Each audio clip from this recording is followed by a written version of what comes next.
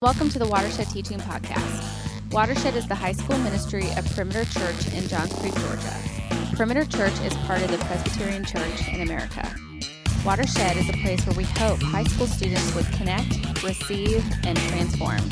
We want to see students connect with God and others through healthy community, receive His truth through gospel-centered, grace-based teaching, and be transformed by the gospel to then go transform their world. Thank you for downloading this podcast. For more information, please visit us at www.perimeter.org/watershed. All right, so we're starting a new series today, Meeting Jesus. Okay, could this be the Christ? And we're going through the book of John for 4 different weeks. And so really just kind of taking a look at the way different people encounter Jesus and how they walk away completely changed after an encounter with Him. Okay, and that's kind of where we're going. And I want to start today really just by telling you a story. All right, so it's story time with Jeff right now. So, all right. So, there was once a guy named Jose, all right? And Jose is with all his buddies, and they are driving through the rough part of town, and they see a Starbucks with like a Five Guys next door, right? So Jose's not really hungry. They pull up. The other guys say, hey, we're going to go get some food. We'll bring you back something. So Jose goes in and he gets the small dark roast, right? He sits outside. He notices there's a group of teenagers and young adults kind of smoking, hanging out in the parking lot.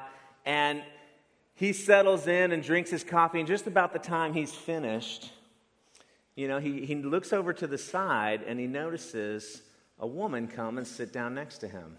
Now, he wondered, maybe she's transgender. She's got kind of this androgynous look. She has pink hair, a lot of piercings, tattoos. One really sticks out on her leg that basically says, loser. And he notices that she's got a big thermos she just had filled up with coffee. It's got stickers all over the side. And on the side is her name, and it says Sam. So he says, hey, can I bother you for a refill? I just drained my cup. And she took one look at his clean-cut appearance, saw the Bible verse tattoo that he had on his forearm. She said, it's pretty bizarre that you, a holy roller rich kid, would ask me for a cup of coffee. He replied, if you knew who it was that was asking you, you'd ask me, and I'd give you something that would bring you way more satisfaction than this coffee. She replied, hey, if you're some kind of drug dealer, that's fine for you. I've pretty much tried everything. Some stuff I liked and some stuff I didn't. But the problem is they always wear off. And besides, coffee's way cheaper than drugs.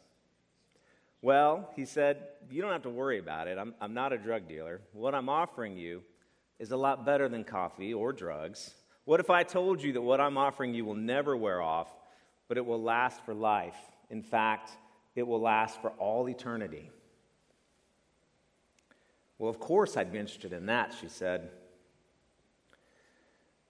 Why are you here instead of hanging out in the parking lot with your friends? Jose said. Those aren't really my friends, she answered. We used to hang out, but what can I say? Life sucks, people suck, relationships suck. Wow, Jose said. Sounds like you've been through a lot. Are you seeing anybody right now? She said, what, are you trying to pick me up now? Not really in a committed relationship, she said. So he replied, you're right. You've had 3 girlfriends and 2 boyfriends in the last 2 years, and right now you're sleeping with a married man. You could have written that Halsey song, I'm Bad at Love, based on the life that you're living right now. She said, I have no idea how you would know that. We haven't met, have we? Are you some kind of psychic? Is that some kind of freaky ability that you have just because you're a Christian? I mean, I grew up going to church, but I never saw anything like that. I think God's everywhere, and you don't even have to go to church to find him. In fact, I kind of hate Christians. They're mostly hypocrites anyway. They claim they have the corner on truth. Hosea replied, well, you're right. You can worship God anywhere. He is spirit, and we worship him in spirit and in truth. Christians aren't perfect, but true salvation is found in what they believe. They know the truth about God. She said, supposedly God made all this, but he feels pretty distant to me. And that's when he looked right at her and said, what if I told you that you could know him and talk with him and be in relationship with him right now? You see, he came that you might have an abundant life that's filled with purpose and meaning. Just then, Jose's friends came back with food. They were pretty blown away to see him in deep conversation with Sam. What in the world is he doing, they thought. So after a little while, Sam got up. She left her coffee on the table. She ran out into the parking lot where a lot of her former friends were hanging out. Jose looked at his buddies and he said, hey, I'm not hungry anymore. I'm pretty jacked up over the conversation I just had with this person named Sam, and it's so much more satisfying than anything I could ever eat. His friends were confused, and then he pointed out to the parking lot, and he said, when I do the will of what my Heavenly Father wants me to do, it just fills me up.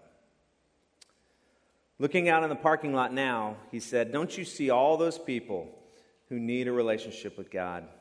There is so much work for us to do. There are so many people seeking out satisfaction in so many different things, and they're all searching for truth that won't really satisfy them. Sam brought in all her friends, and they sat down and started talking to Jose, and he told them stories, and so many of them believed, and they too gave their lives to Christ. Now, of course, if you've grown up in church, you recognize this story, right? It's the story of the woman at the well. And I wanted to kind of recast it to kind of make it more relevant to you to think about, what would that look like for me in this context, in this day and age? Because, the story that I just told is true. Now, I may have given you a modern spin on it, but it really happened. Jesus really did meet this woman. He really did have this conversation. And I got 3 things to tell you about it, and then we're going to send you off to your groups. The first thing that you see is a change in perspective, okay? When Jesus entered into Samaria and he meets this woman at the well, everything is wrong for him to talk to her. It didn't make sense that a Jewish rabbi would ever talk to a Samaritan woman, right? She was the wrong sex. She was the wrong race. She had the wrong reputation. She believed the wrong things. And yet he engaged with her. Right now, are you and I walking by people who are desperately seeking for satisfaction in life? They're looking for something, and we have what that something is. The living water Jesus promised the woman at the well is welling up inside of us, and we're supposed to give it away. So can we have that change in perspective and see the people that are all around us that need it? Or are we more like the disciples? One thing, they couldn't imagine that when they got there, they were so confused that Jesus was talking to her because they saw themselves in a superior position. Instead of seeing her and saying, she's just like me, I need Jesus just as much as she needs Jesus. We're both in a position of great need, and the only one that can meet that need is God, is Christ. That's the way we need to be looking into these kinds of situations. We're the same in need. So the first thing is that, a change in perspective. The second thing that she experienced was a change in what satisfies, right? She was seeking satisfaction. She was looking for love in all the wrong places, right? The Samaritan woman, if you remember the story, had 5 husbands, and the man she was living with wasn't her husband. She was looking for satisfaction, in her case, in relationships. And I think what she probably did is think each time that maybe she's just bad at picking the right guy, because every time it didn't satisfy. And so she just kept changing guys, changing partners, right? Hoping that somehow that would bring satisfaction. What are you seeking satisfaction in right now?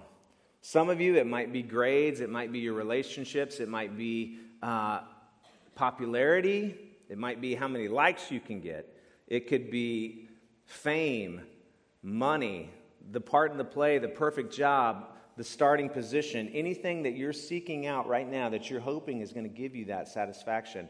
Ultimately, it will not satisfy you because you weren't designed that way.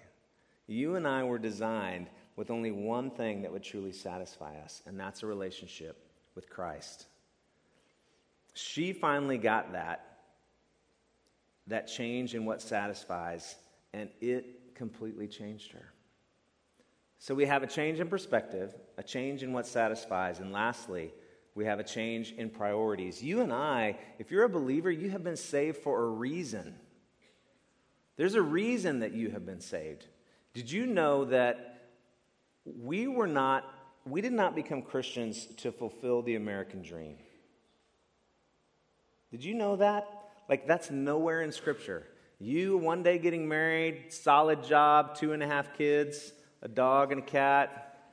Yeah, I know the half kid's kind of hard to do. But you do that, and you think of that. And so, like, right now, we're absorbed with this happiness, this goal, a big bank account, a nice 401k. You know, what's it going to look like?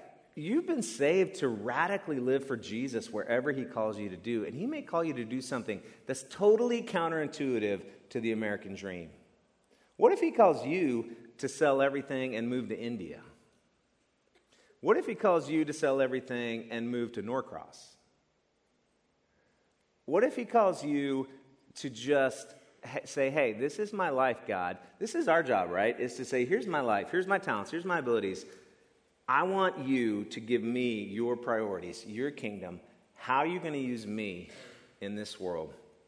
You see, she left her jar, the water jar, and went out to the people who hated her and said, you're not going to believe this man who told me everything. Come and see.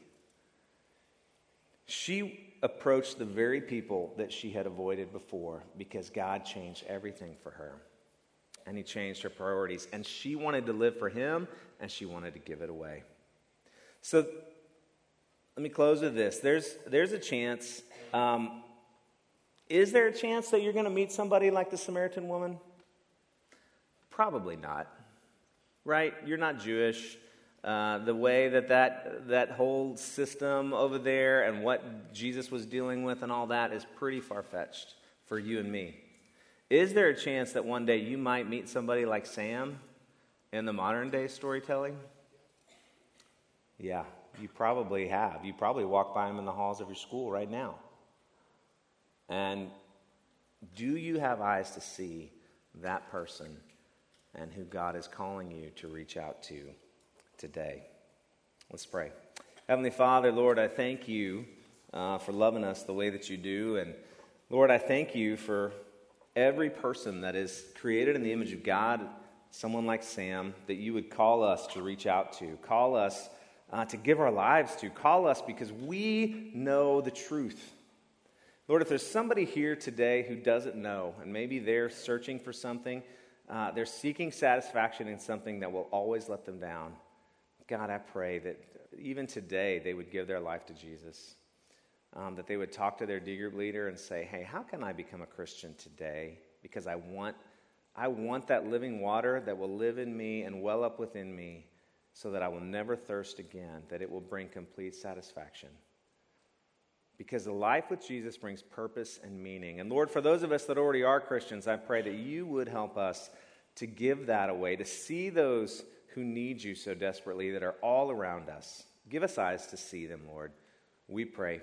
In Christ's name, amen.